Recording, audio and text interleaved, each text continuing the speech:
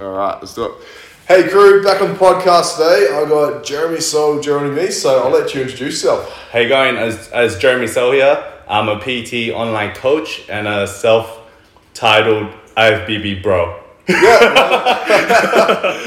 Cool, man. So what made you get into the journey? I pretty much started out when I was... it's a pretty long road, obviously. I started out pretty much in high school, getting my first dumbbell set. Do you remember the spin lock dumbbells? Oh, yes. I remember those. Yes, you remember the good... Yeah, the horrible... The clinking, clanking ones? Yeah, everyone had a set. So my dad bought me one at a very young age. And then so I kind of got pretty much into using dumbbells, barbells, the basic stuff. A lot of curls, in high school, you don't know very much. So I remember that was the first thing I only did. So I pretty much started around 13 or 14. Yeah. And then I kind of just trained mainly for just basketball, really. So I was playing basketball, and that was really what I was doing it for. And arm wrestling. Arm wrestling? Arm wrestling, yeah, in high school, not competitive, just amongst friends and stuff. How much of a feat of strength that is to be the class champion? It is like being undefeated. I think I only came or draw once with one guy, and we sat there for half an hour, just going back and forth. We were like, this is really hard, you know what I'm saying? And then starting after high school, I pretty much left high school, went to uni, and then pretty much joined my first gym, Jets, 24/7. You remember it, yeah. So Jets was one of the first gyms out, 24/7 gym. I think Zest was also one of the gyms. Okay, yeah. That was out then. So pretty much joined that, and that was pretty good. Learning out the fundamentals, and obviously you just watch the biggest guy in the gym and just learn how to lift. So this was about 10 years ago. Yeah, wow. There you go. Yeah, and then after that, I was studying at uni. Just studied health science. So that's how I wanted to study physio, but then I found during that time, obviously, I went on the wrong road and started partying. So not gonna deny that. I think everyone does that at a young age, and so I kind of trained just to look good for the clubs. Train for steroids? Train for steroids, yeah, exactly. I think me and Nicole actually cut once for it. I was just do we actually? So what year was that? 2014 it would have been about Steve 2000. Aoki was there that year. Yeah, 2000. It might have been 2014. Yeah, it was pretty early on when Yeah. we started dating, and we were like, They had Skrillex, they had... yes, did you go? Yeah, I was there. Yeah, I was pumping the gym hard that morning, it was a 2-hour session getting ready for that. Yeah. It was a 2-day event too, but I had such bad DOMs the next day. Yes. I woke up, because I'd be drinking and just partying all day. I woke up the next day, I was like, ow, why is everything so sore? You got the meanest pump to look good for one day. The second day you're like, nah, I feel small, I can't go. Because you didn't eat and stuff, and you know, it was a tough time. So it was partying to look good, I guess. Training to look good. And then so I studied that, and then during that time I kind of transferred into, because health science was pretty hard considering that it was each unit had 2 exams, so you have a practical and a theory. So then during partying it was just a bit hard to manage, because with health science you have to study everything, human body, you have to study it consistently to really understand it. If you go and try to cram it all in one day, you just cannot. It's definitely brain out, Yeah, exactly. So I pretty much started, so I stopped partying pretty much, and then started competing, did my first show.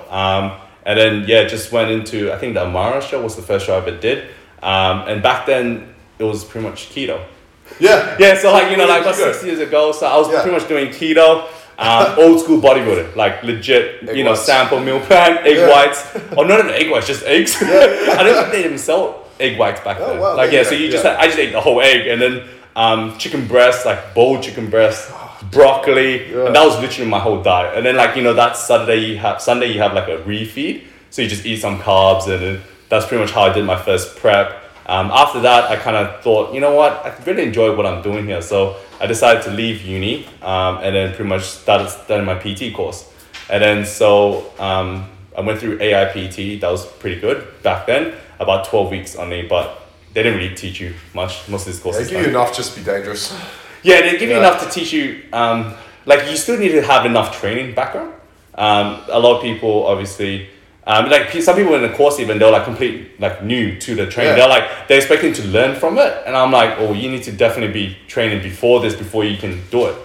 kind of thing. So yeah, man, like you learn your most from actually doing, like, you know, trying your own programs and trying exercise and training with different coaches and different methods. Yeah, so you learn it. Like nowadays, all the information is there. Yeah. Back then, it wasn't like readily available. Bodybuilding.com. Yeah, bodybuilding.com. That's the best option. Steve Cook. Best training splits. Yeah. And then you look at Steve Cook, like, oh yeah, this guy's like really ripped this stuff. Let's follow this guy. So during that time, yes, I became a PT, and then just started working in the gym. And then so I was lucky to start out working in a gym, and then just kind of grew my base from there, and just literally did at least 5 years of PT before I decided to become an online coach. Yeah. And I was only after competing, like, I would have done at least 8 shows by then. So then that way I felt like I had enough experience through some coaches and stuff, personal experience that I could then kind of help some other people at that stage, yeah. Yeah, cool, man. What was the first motivation? Were you much of a Dragon Ball Z fan? Yes, of course. I mean, who doesn't love Dragon Ball Z? It's really, I guess, like... That was my first motivation, eh? Looking at Goku, I was like, fuck, yeah, he's been literally something... Literally smiling, eh? Yeah, he really sets the standard, eh? Especially, I think Dragon Ball Z is very overwatched now, so like everyone's into it now. I obviously watched it, back on Cheese TV, was it? Yeah, Cartoon Network or whatever. Yeah, Cartoon Network, yeah. So Cheese TV was the normal, like non-paid one. So like that pretty much had like the Dragon Ball Z on there. And I used to just watch that, and you get so pumped up, pretty much watching it and be like, when is the next episode comes, and you have to wait for the next day, and you're like, oh gosh, bullshit. Like that's the worst feeling. Like they'd spend like a whole episode just yelling. You're like, they're going nowhere, like, where are you going? Hurry up and fight. Whole episode just turned Super Saiyan. Yes. Oh man, it'll be like a whole week for them to turn Super Saiyan. You're just waiting for it, like they're just standing there yelling and shit. You're like, man, you need to hurry up. That's how I feel before I go for a deadlift, just like standing there yelling at the bar. Yeah. You secretly, like deep inside, you just kind of like toast it. You yell at yourself, like you're like, come on, let's do this. I yell at myself anyway. Yeah. That's pretty good then. People in the gym just stand around, look at me, and go, what's wrong with this dude? But you gotta psych yourself up. Yeah, man. If you go for it, you gotta put all the effort in. You may as well, eh? Yeah, I think like it's hard to not be able to grunt and then like train hard, like if to push lifting, past that point of failure. Like it's you have like when you're in that much pain, like it's really hard to not grunt. Yeah. I was just like, don't grunt is a bit weird. Yeah, that's what I say to my clients. They don't make a peep when they're lifting. I'm like, this is too light. Up we go. But then sometimes it actually is too heavy. Yeah. Like, have you experienced like, you're like, oh, that looked way light. But then for some reason, they just had a really good poker face. Oh, so when you up, all of a sudden, they're like, they just can't push it. They're like, like they can't go anymore. You're like, oh crap, that was a bit too heavy. Yeah. Try not to break people away. Yeah. And I think that comes from our experience as well. Like, like a lot of people just start out like both straight online, and I'm like, you just need to work in the gym first. Just go actually work in the gym and learn how to approach people, talk to people, and do your job. PT. Yeah. Like, I don't know about you, but I think one of the big mistakes I see with, especially newer PTs coming on board, is they really struggle with the customer relations or building that rapport with people in the gym. Yes. And like you said, like they suck at that so badly that they go, all right, I'm going to be an online coach now because I can't do this. And then they just suck at being an online coach. And it's like, you got to learn how to build that rapport, because when you do that in person, then you learn how to do it by cross communication and texting, emails, inbuilt messaging or whatever it is, like those sort of things. So I think that's a big thing that's a huge thing. I think like that's just so massively important. Like just start in the gym, learn how to actually talk to people. Being able to approach people, talk to them, help them in every way you can, and treat every individual as a new canvas. Just don't think of it as just another number. Treat it, because every individual is different. And everyone's threshold of pain is different as well. So you can't like give one program to 10 different clients and expect it's going to work for all 10 of them. Because number one client could like train very hard and give 110%. Then you got number 10 who might think they're training hard, but they're not actually training as hard as you think they can. Yeah. And then so that just limits them to some extent. Yeah. Yeah, 100%, man. Like learning those people's the mental ability they have to be able to push to those levels. Because some people, and very rarely you meet those people that just like they push too hard. It was like, oh, shit. You need to chill out work on your form a little bit. You got a bit too hard. And those are the ones that injure themselves as well, because they just like straight away just go. They just want to smash it out. And I'm like, just focus on getting the form right and do it right. And that's why it's experience. Like, if you don't have experience like in the gym actually helping someone with their form, and you go try to teach them online, you'd be like, are you actually watching their form and teaching them, or are you just like hoping they're gonna follow your plan? Yeah. Like there's no like, oh, like is that exercise gonna actually target the right muscles? Because there's so many ways of doing every exercise. Yeah, 100%. Yeah. Let's bring it back to bodybuilding. So let's talk through your first prep and like how you went through that, how you enjoyed it, and lessons you learned. So okay, my first body. Okay, so like I'm not gonna lie. You know, this whole reverse diet thing. You know, like you know what it is, reverse diet, and you know you should always do it straight after comp. I've been known not to do it. so me and myself and Nicole have been pretty bad. We talk about like we're just gonna eat everything. We don't even care. Like abs, what? Abs for one show. So after my first show, so I did that by myself, and I guess like you know when you do it alone in like you know 6-7 years ago, about 7 years ago, that was probably my first show. You're pretty much like. No one really understands the mentality behind it. Like, as in, like, you're alone. Like, it's not as much supported as it is now. Like, people don't really understand it as much as they did back then. Like, back then, they didn't understand it at all. Nowadays, everyone gets it. Media now? Do you think they get more I think a lot of people see social media. Obviously, it's like everyone's going to know someone. Oh, I know a guy that competes. Oh, I know a girl that competes. You know, now, back then, it was, like, very rare. Like, there wasn't as many as there is now. Lone Ranger. Yes. And so, I felt like, you know, mentally... I didn't go through it, I reckon, as well as I thought I did. And obviously, you know, you neglect all of relationships and stuff like that. And that's just what happens. You know, when you're alone, no one there to really understand what you're doing. Your friends are like, what are you doing? Like, you know, like, as in, like, does that kind of make sense? Why are you not coming out? Why are you not drinking? Yeah, like, luckily my friends were understanding. So they did understand me, but, like, at the same time, I did lose some relationships because of that. You know, like, even, like, with family and stuff, because you become a bit more snappy and they don't understand why you're doing this, especially... being from an Asian household, like, you know, they're like, why do you get turned up and take off your shirt? Like, what is that? They're like, what are you doing?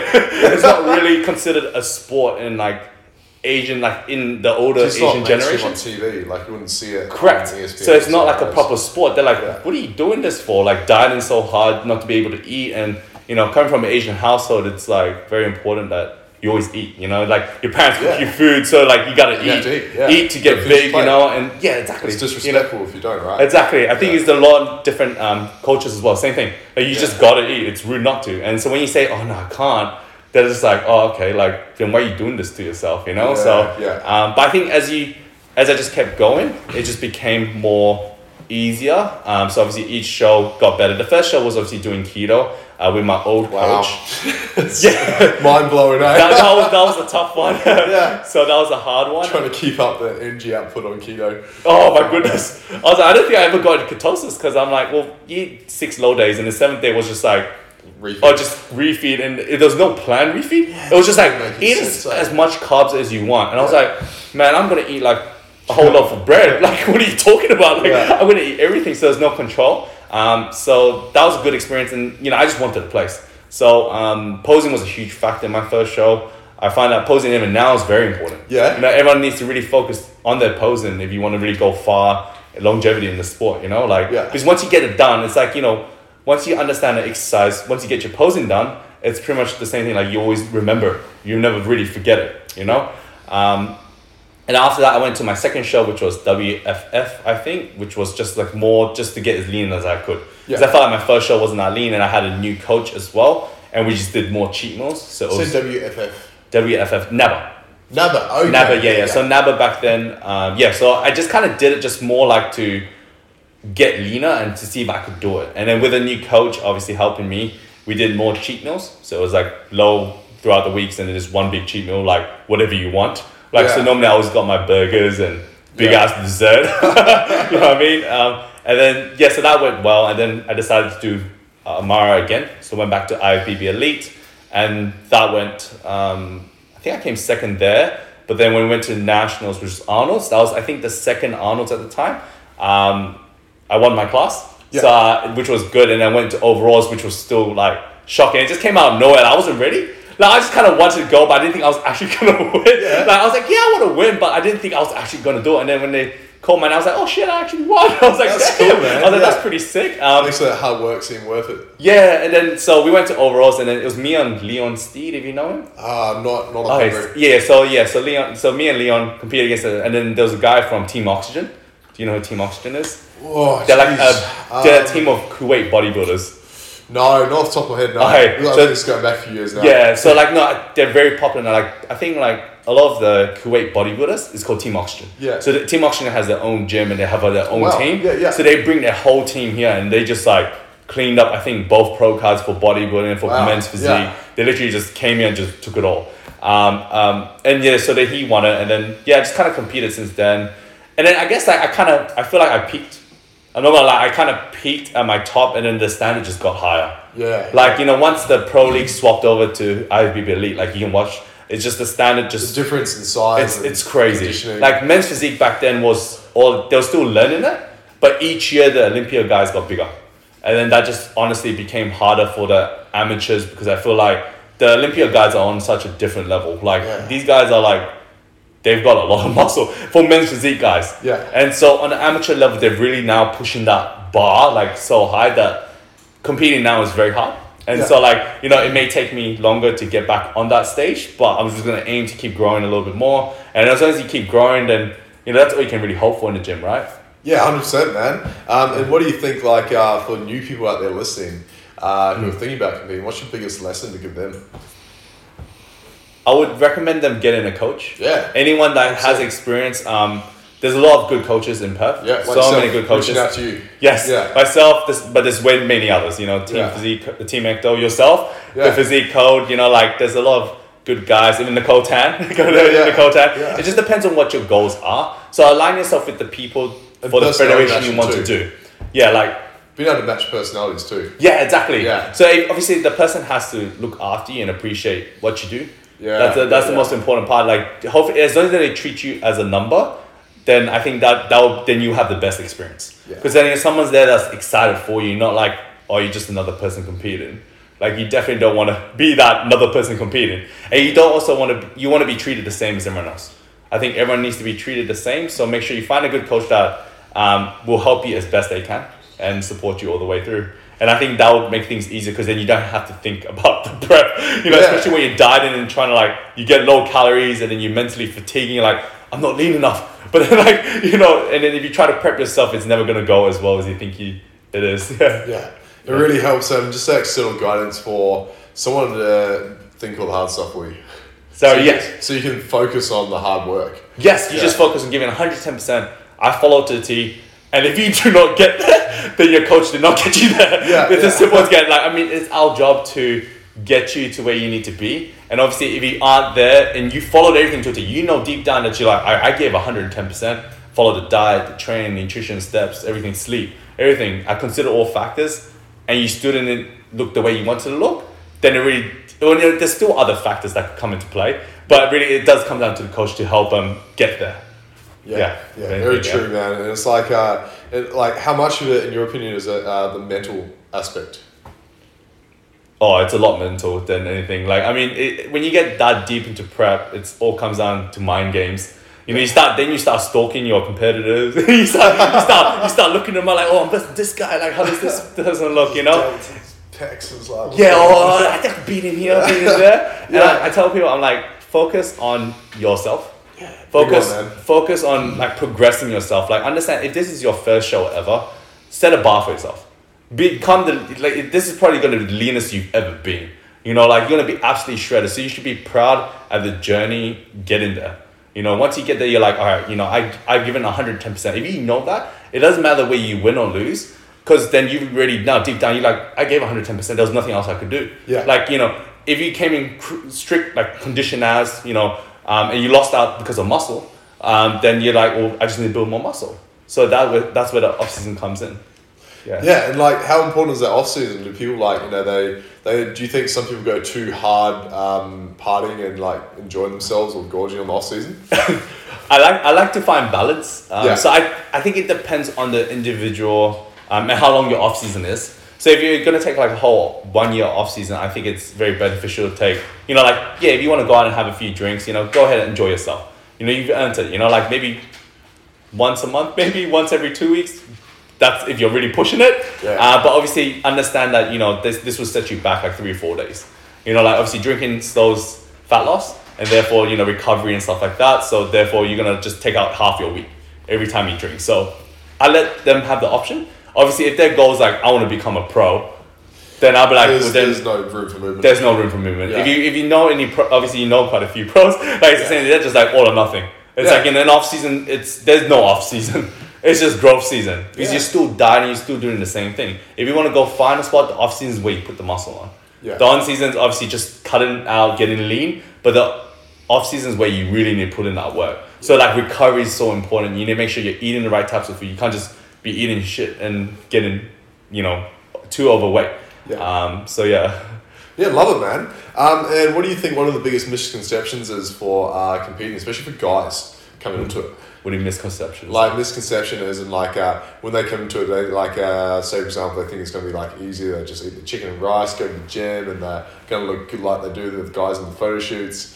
Like I think like the biggest thing I get from guys who sit down and talk to me, they're like, oh, I want to look like this, and they show me someone who's on stage and like, mate, do you know how much blood, sweat, and tears has gone into that? Yes. I'm like, no, I just I just follow this program, and then 12 weeks I look like that, right? And it's like, oh man, I don't know who told you that. That's not how it works. Like, fuck. Do you get that much yourself? Not really, because I think I explain it well enough to all my individual clients. I'm like, it takes a very long time to build muscle. Like realistically, I think the amount of muscle someone can put on naturally, maybe 3 kilos, depending on the individual and obviously the size.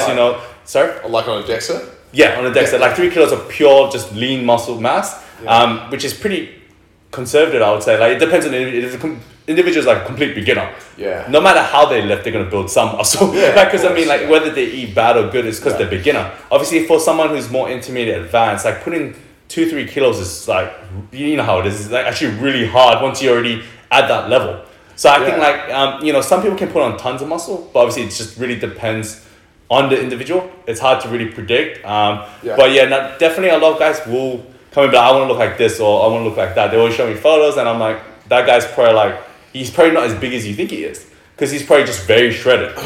Most times... he's like 70 kilos on stage. Yes, a lot of times, when you're that lean, you look that much more bigger. But in person, you're like, oh, wait, he doesn't look that big. But then when he's tense, you're like, whoa, this guy's pretty buff. You always see it, and I'm like, this guy's probably only 80 kilos, shredded. Yeah. But she's still big because, 80 kilos shredded is pretty big. And obviously in his off-season, he's probably 90 kilos. So you look a lot more solid. Yeah. So it's always about I'm telling you just need to put more lean muscle on. And obviously lean muscle takes time. When they go, oh, I'm gonna put on I put on 10 kilos in 10 weeks. And I'm like, that's not gonna be all muscle. So you get a lot of those ones, right? I put on 5 kilos in 2 weeks. And I'm like, that's just say KFC every muscle. day, man. That's definitely not muscle, man. That's how I used to bulk when I first started training. I'd be like, the Snap Fitness I used to go to was right next to KFC. And I was like, finish my session and go get a family feast. I'm like, fuck yeah. Oh, you would not believe, that's what I did with Nicole as well. Yeah. When Nicole and me first started dating, I remember the first time, I was it used to be dirty bulk, Yeah. We used to go to, after we trained, we used to go to the McDonald's and buy a large meal. And I told her, I was like, Nicole, did you get a Happy Meal?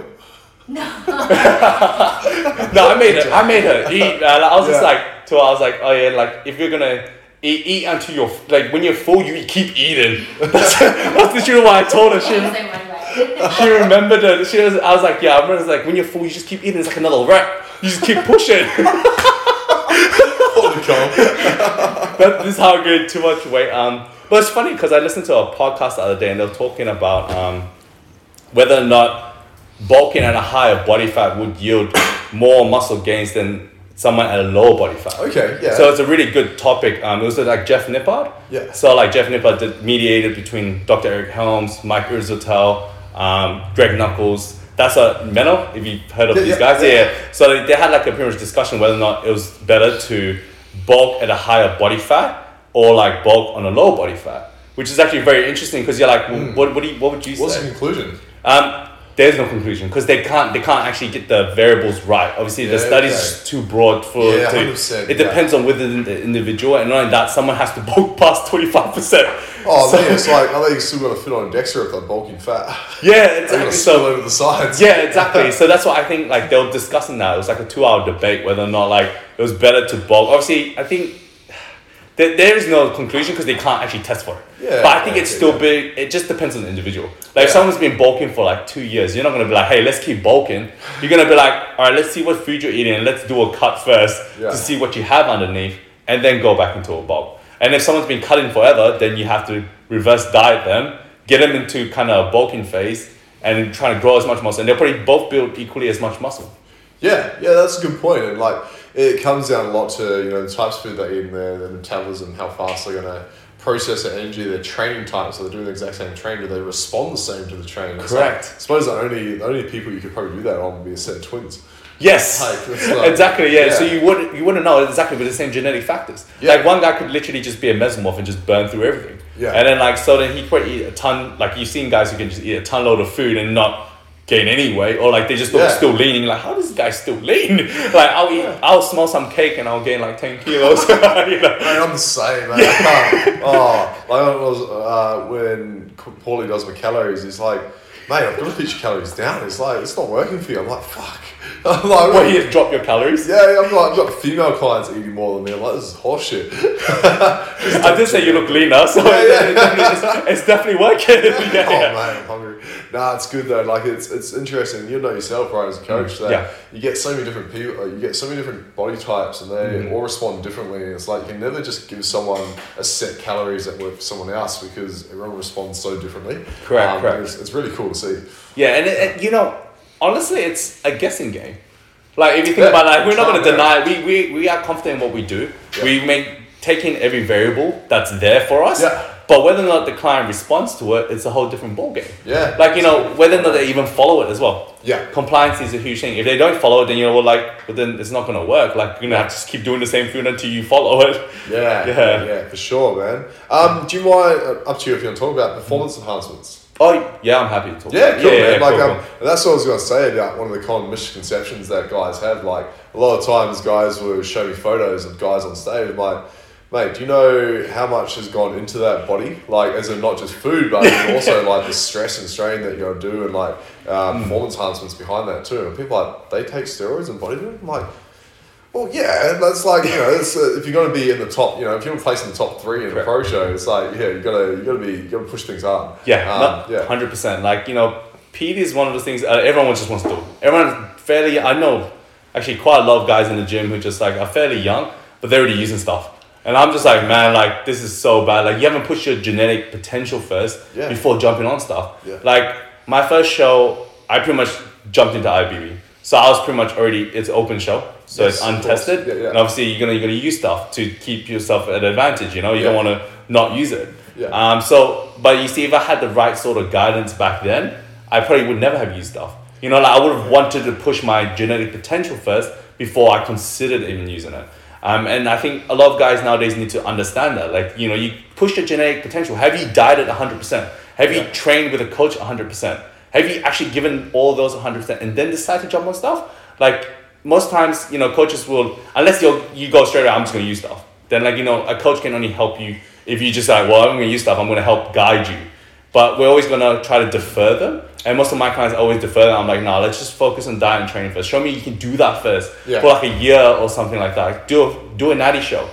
And then maybe consider then, we've seen what we can do. Let's just go take it up a notch. Yeah. You know, and that's the best time to use it. Yeah. I love it, man. And that's the same mentality I have more so for me from a strength side. Like I was telling the clients that they'll come in and they're like, oh yeah, I'm going to try this cycle. I'm going to try that cycle. I'm like, all right, man, how much you deadlifting? They're like 100 kilos. I'm like, ooh, okay. Okay. So let's just get you naturally as strong as possible first. And once that slows right down, then we can talk about like, you know, what guidance you need and where you need to go and who you need to speak to in regards to that. Because, you know, if you're coming in and you're struggling trying to bench 60 kilos as a fully grown male, thinking about jumping on steroids, then just don't go down that path. It's a very dark road, and I think as high as you can go up, you can drop a lot further down. Like it's literally one of those ones that like, you know, and most guys get addicted because they're too scared to come off. That's the biggest, that's probably the hardest factor, I think, like when it comes to using stuff. Because obviously, you know, a lot of young guys, they can't, like if they have some anger issues or they can't control their anger, they're just going to go off the rails. Like it's going to be very hard for them to understand that, like, you know, you just can't go crazy because sometimes it just gets in you, you know? Like, Yeah. so yeah, that's why I think it's a very, like, guys need to consider that the psychological factor. Because, yeah, you get a physical performance factor, but then if you do not come off, the coming off part is the hardest part. Like, that feeling of coming off is like the worst feeling you ever feel, probably. Yeah. You know, it's going through PMS pretty much. Like, you know, Sitting eating ice cream, eating Yeah, chocolate, exactly. not you know, watching Married at First yes, Sight. yes. I find it, you know, what's very funny is that a lot of guys, you know, get advice and stuff. They're always like, you know, I've used stuff before. And then when they came off, they lost it all. And I'm like teaching them, well, then you weren't tracking what you're doing. Like, that's why it's important to track what you're doing. You know, measure your weight, measure the food you're eating, measure your training. You know, like, if you're like benching 160 and the next minute you're not benching anymore, and then because you came off stuff, then you've been training like 100, and you'd be like, you've lost all that strength. When you probably could have maintained most of it. And it can feel like that because when they don't come off, they just continually be like, I'm just going to keep going. And that's where the problem is. Like, that's a psychological factor, that's interesting. Like a seminar with a guy named Big Z who came over. He's a world's strongest man competitor. Okay, yeah. And he was saying like, you know, before his competitions, he'll come off everything completely. Is Big Z the guy who's won multiple strongmans? It's like 16 times or something. Yes, what's his name? Oh yeah, because I do watch it. It's like... He's an animal. Yeah, he's an animal, because I'm pretty sure before like Brian Shaw and stuff, he was the guy who's continuously winning a lot of the strongman. Yeah, I think I did see that, Yeah, he was saying like, you know, 2 weeks out from comp, he'll come off completely everything because it calms down the your dopamine receptors and things like that. So and it doesn't have such a high load on your central nervous system being driven up. So you actually peak for strength better. So even though psychologically it feels worse, your strength actually peaks more when you come off, and especially in those first initial weeks. Well, that's very interesting. So like more so for strength competitions. So yeah, that's something like myself. I find when I come off, my strength is generally higher because my body's not ramped up so much, and I can just focus on the central nervous system drive. Still feel like shit. Recovery takes forever. Recovery takes forever, and then your strength after like 2-3 weeks, it does drop. I definitely feel like your strength definitely does drop after I felt it before, and I was just like, whoa, like it's just, you go from like a 140 bench to like 120, like, well, this feels heavy, Like I was doing this like 3 weeks ago, like what happened? And then so I think that's where guys go wrong. Like when guys they lose take that intensity. Yes, they lose that intensity. They're like, you know, I still try to push my hardest, but then they completely lose. You hear a lot of guys all the time like, oh, I'm gonna start using this, and all of a sudden they start eating good. They start sleeping good, they start partying, they start training good. Yeah, exactly, they should be doing that. But when it comes to using stuff, for some reason, they're like, I invest all this money, so now I need to go 100%. And then after they come off stuff, they're like, well, I'm going to stop doing all this. I'm going to start partying again. I'm going to stop eating well. And I'm like, this is why they lose all their muscle. Because they don't maintain it after that. But it is a scary period. And I think having a coach to help you understand and get you through it mentally, very important. So at least that way, someone will be like, hey, you need to come off, not like just stop using stuff and then that's it. Like there's no PCT or anything like that. Another thing too, like how many guys would you have known, right? And for myself, I know a lot of guys who have reached out to me to speak to me about it. And they're going, oh, I just spent all this money on a cycle. I'm like, cool, who's your coach? They're like, oh, I don't have one. I'm like, so you just told me you just spent $1,000 buying all this shit to put in your body, and you've got no program, no nutrition guidance, no one to help you manage this. I'm like, what the fuck are you doing? They're like, oh, that's a good point. Maybe I should look into that. It's like they can easily drop that sort of money for it. They're just like straight away, like I'm just gonna drop like 1,000 into that, and I'm like, why don't you spend like 1,000 on coaching? Like that's 6 months ahead in your training. Exactly. Like I'm like, that would get you longer in the sport than just spending 1,000 on stuff that literally comes out of the system after that probably lasts you maybe 8 weeks at best, or 10 weeks at best. You know, exactly. So depending on the individual, but like you know, I'm like, they waste a lot of money on that. They invest it in the wrong places, and I'm like, get a coach first and then discuss whether or not it is the right time and what your goals are. Like you know, if you're just an average person and you're not planning to compete, I say don't use stuff. Unless you're a strength athlete, maybe if you want to take it to that really high street. Anything competitive, like you know, well that's open federation obviously. Anything competitive, you want to do a tested federation and be using stuff, but like obviously untested and then using stuff. Like, that's a big thing too. Like the messages.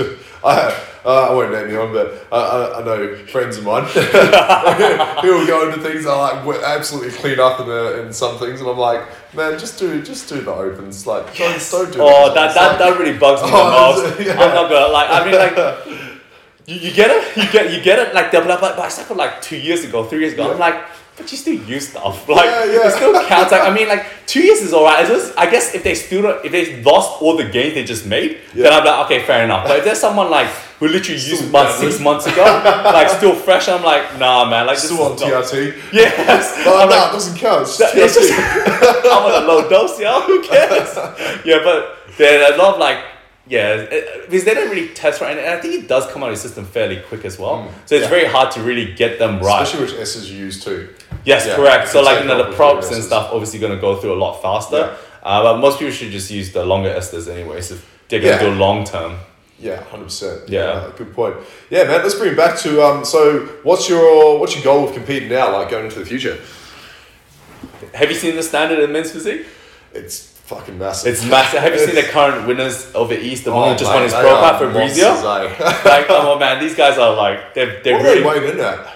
I mean, I think I talked to one guy. He didn't. The guy who actually won his pro card for Fabrizio, he literally. I think he didn't train because he was in Melbourne, right? Yeah. So it was locked down for like I think 4 months or something like that, and he's like he had no equipment. So all he did was push-ups and stuff like that. Have you seen how the size of this guy? And then he decided to, I think he only trained for like 3 months or something like that. Came in and just dominated. And I was just like, man, I give kudos to everyone that competed that was from Melbourne and stuff because their lockdown was really bad, for a very long time. Most of them did compete and most of them looked really good. Yeah. Like, I was really shocked at how the standard was, and the standard was very high. Yeah, it was good, man. I think in Pro League, like my goal is to do Pro League still, but obviously the standard's pretty hard. I might do a state show first just to kind of get back in because I haven't competed for like 3 years almost. So I just want to kind of get shredded. Like that's all I kind of want to do it for. Whether I win or lose, it's not in my system anymore. Like that's not really my goal. Like my goal is to get better. Like eventually I want to win, but I don't think I'm ready right at this point in time. And I think, that's with this sport, like, genetics is a huge factor. 5 years ago if you asked me, like 6 years ago when I competed, you would be like, genetics don't like play a factor. I'll be like, yeah, I'll outwork genetics anytime, But then like nowadays I'm just like, nah, it's just that fine tuning, like that extra 1%. Correct. It's just that the genetics, like even in my clients, like I can just literally look at their structure and be like, this guy's got crazy legs and he doesn't train very. I'm just like, it's just genetics. Yeah. It's funny because I have one guy. He's like the uncle, and then I have his nephew, and they both have like genetically they have the same shape. Yeah, wow. Like they're just big legs. One's only 19, one's like 40. But then if you look at their structure, you'll be like, whoa, these guys have a lot. They have the same shape, like big legs, big shoulders. Like they just genetically look good. And I'm like, genetics is hard to beat. Like obviously if they put in the work ethic, keep prolonging the sport, they're gonna go very far. And I think it's very hard, especially because the men's physique division is, it's just, there's no weight cap. Yeah. There's no weight cap. So the guys literally can get as big as they want. Wow. Yeah. Surely they would at least weigh, like my height would be average like 93, 94. On stage? Shredded on stage. Wow. Yeah. So these guys are like pretty heavy. Like they're actually like pushing, and then the classic physique cap has gone up. They secretly pushed it up because I looked the other day and it went up from, I think my height used to be only about 92 or 93 kilos, I think. Now it's up to like 100 kilos cap. So like, I'm just like, because they had to push that up because men's physique love it. Yeah. So you're looking at classic physique guys who are around my height, they're doing 100 kilos on the cap. Yeah. So they're pretty much on the max. Like pretty much they probably have cut like 2 kilos of water, then jump on stage. Yeah. But you're investing in a guy who's 100 kilos. If you're only 93 kilos, you're going to lose by 7 kilos almost. Yeah. Unless you have better shape. Yeah, or posing or angles or whatever you to work in. But yeah, it's incredible like that, the size difference you see, like that like stage weight with someone who's 93 versus 100. It's like, yes, especially in height as well, huge width factor. As well. Yeah, with like someone who's obviously like a lot shorter, weighs like 90 kilos on stage, you're going to be huge. You know what I mean? But you'll be like, shit, he's only like 90 kilos. I think Kai Green's very short, but I think I've seen him in person and he was like 130 kilos off season or something like that. I'm just like, man, this guy's got a lot of muscle. Because I remember when I saw him at my first Arnold's, I think I was backstage. I was at the tanner place getting my tan. He just waltzes in and pros get priority. Pros. professionals always get priority. They just walk in whenever they want and get priority. I mean, they are pros. No disrespect to Nicole. You get left outside.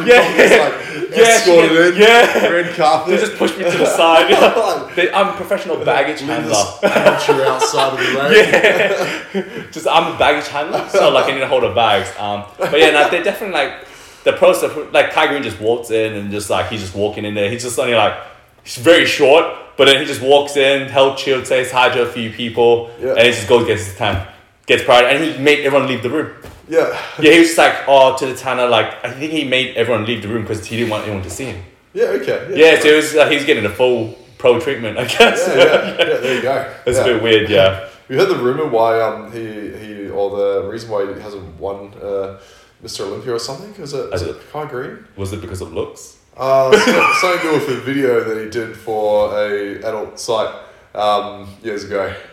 Surely not. No, I mean I heard of that video, the grapefruit video. That's the actual video. Like I mean, I don't think you can search it up now, but like it's still on there. No way.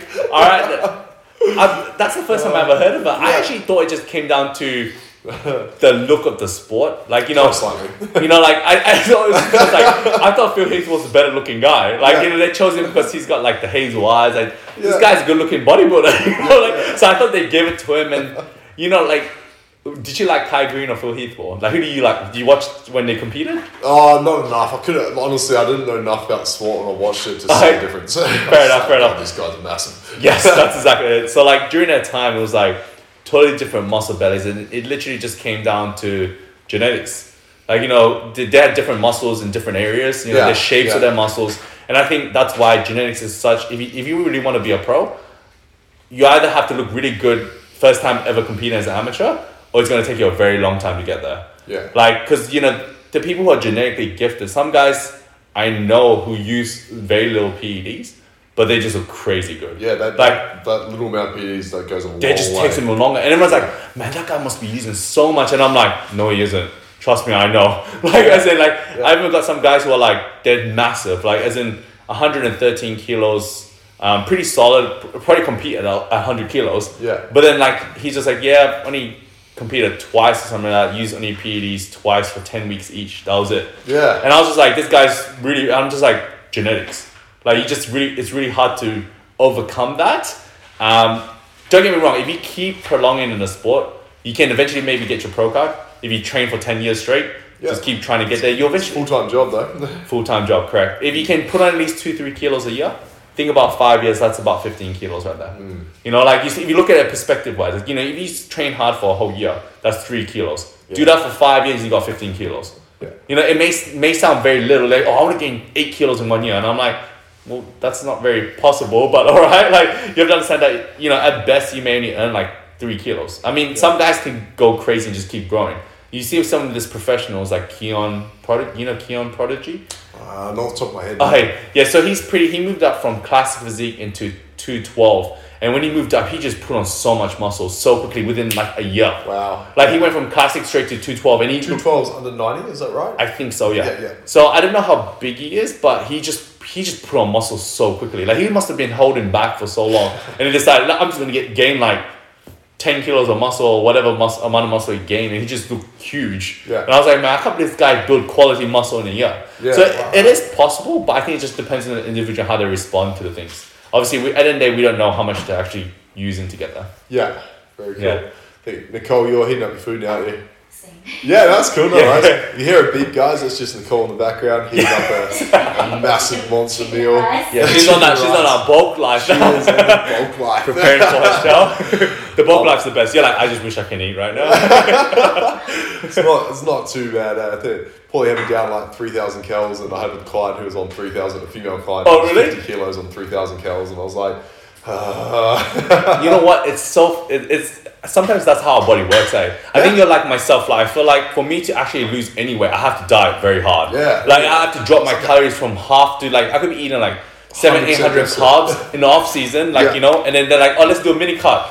Drop it by half, and you're like, still no drop in weight. Like you drop a little bit of weight, and all of a sudden you just plateau, and then you're just like, your coach is probably like, oh, I have to drop it down even more. And then you just keep dropping it down. You're like, oh no, not my food. Especially coming out of the mean bulk, like when you're like at your peak of your calories. Yeah. It's a bit hard sometimes, but you gotta mini cut sometimes to clean it up. Yeah, that's true, man. Just keep the body sensitive to the food, eh? Yes, exactly. Because you do get sick. Like, what was your highest calories at one point? Or? What is 4,000? So 4,000. Oh, okay, yeah. Which is not. It's not a lot. But it's it enough. feels like a lot, especially for someone who works a lot. Yeah. You know, like especially because you're always on the go. Yeah, Eating that much food is like so hard because if you only can eat 4 meals a day, you're eating like big meals. I'm a slow eater too. Like I just get so easily distracted. Like I'm a bowl of food and I'll sit there and then I'm like, I don't know, a fucking bird will fly past like. I think that's a bit of ADHD, man. Full blown ADHD kid right here. Yeah. And I look at the time like, where the fuck is half an hour gone? Like I'm gonna be somewhere.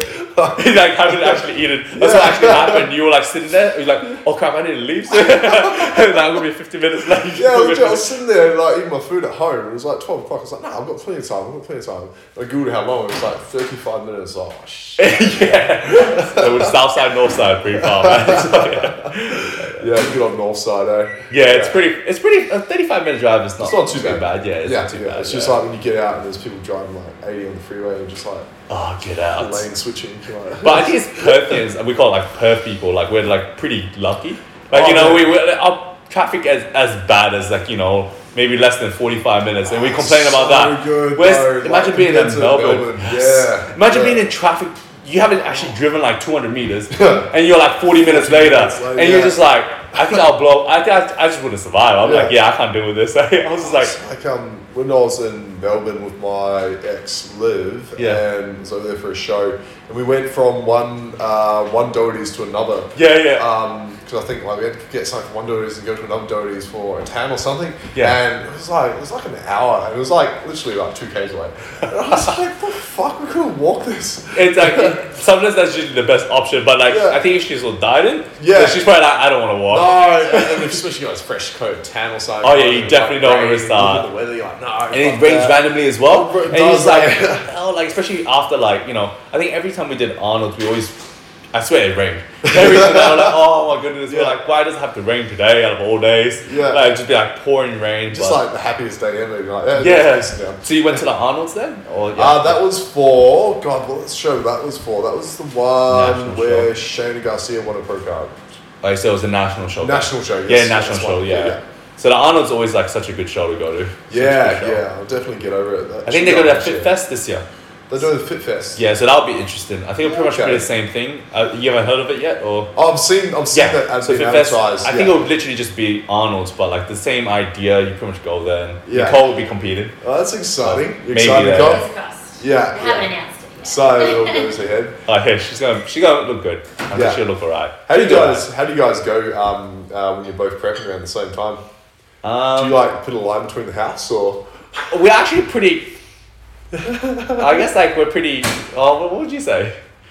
We're just like sit next to each other in silence. Yeah, we'll sit there in front of a TV. Like TV might not be on. Yeah, and we'll just sit there spacing out like just dead tired. Like So we kind of like understand like our own like how we are. So we just kind of keep quiet. It's better just to keep quiet than to try to talk. Because if we talk and then it might lead to, you might start arguing about something stupid and I don't have the energy for this. So we just keep quiet and just watch shows, so it's actually pretty easy to prep with each other because we both understand the process. That's good, man. We've done many shows, quite a few shows together, I think. So that's why like it's pretty good. We just kind of learn how to adapt. Yeah. We'd be understanding of each other. If she's competing, then I will be understanding of her. Yeah. And the same thing with me, like if I compete, then she'll do the same thing. So it's only fair. Like, we support each other as much as we can, so. Yeah, you don't steal each other's food, do you? No, she does all the cooking, so. Oh, okay, yeah. So she just cooks a lot, and in off season, just a lot of rice and stuff. Like rice cooker on every day. That rice cooker. So rice with corn or rice cooker? Rice cooker every day. How good are rice cookers then? They're the best.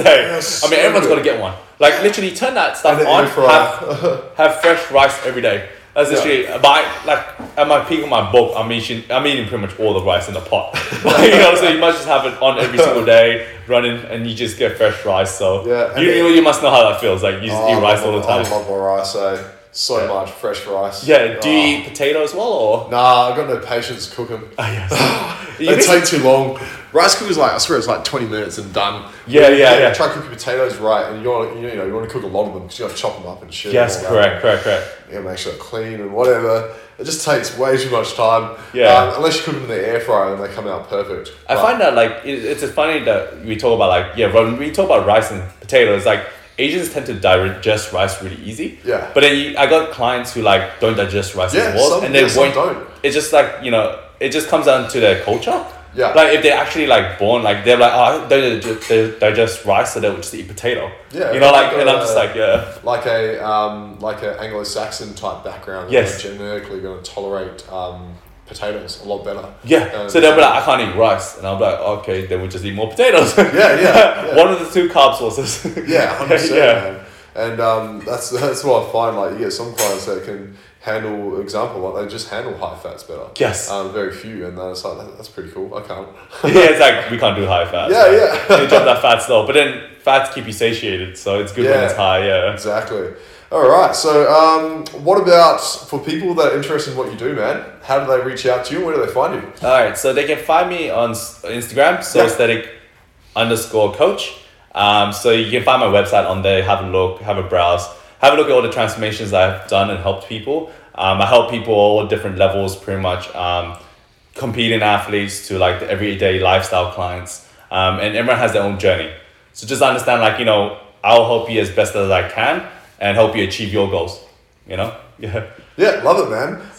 Is there anything else you want to cover in the podcast? No, cool, man. Love it. So what I'll do is I'll drop Jeremy's information in the description of the podcast. So feel free to check it out, give him a follow, see what he does, hit him up. He's got an awesome page. So yeah, that's pretty much it, man. Thank you for coming on. Thanks, man. Cheers, man. Appreciate it.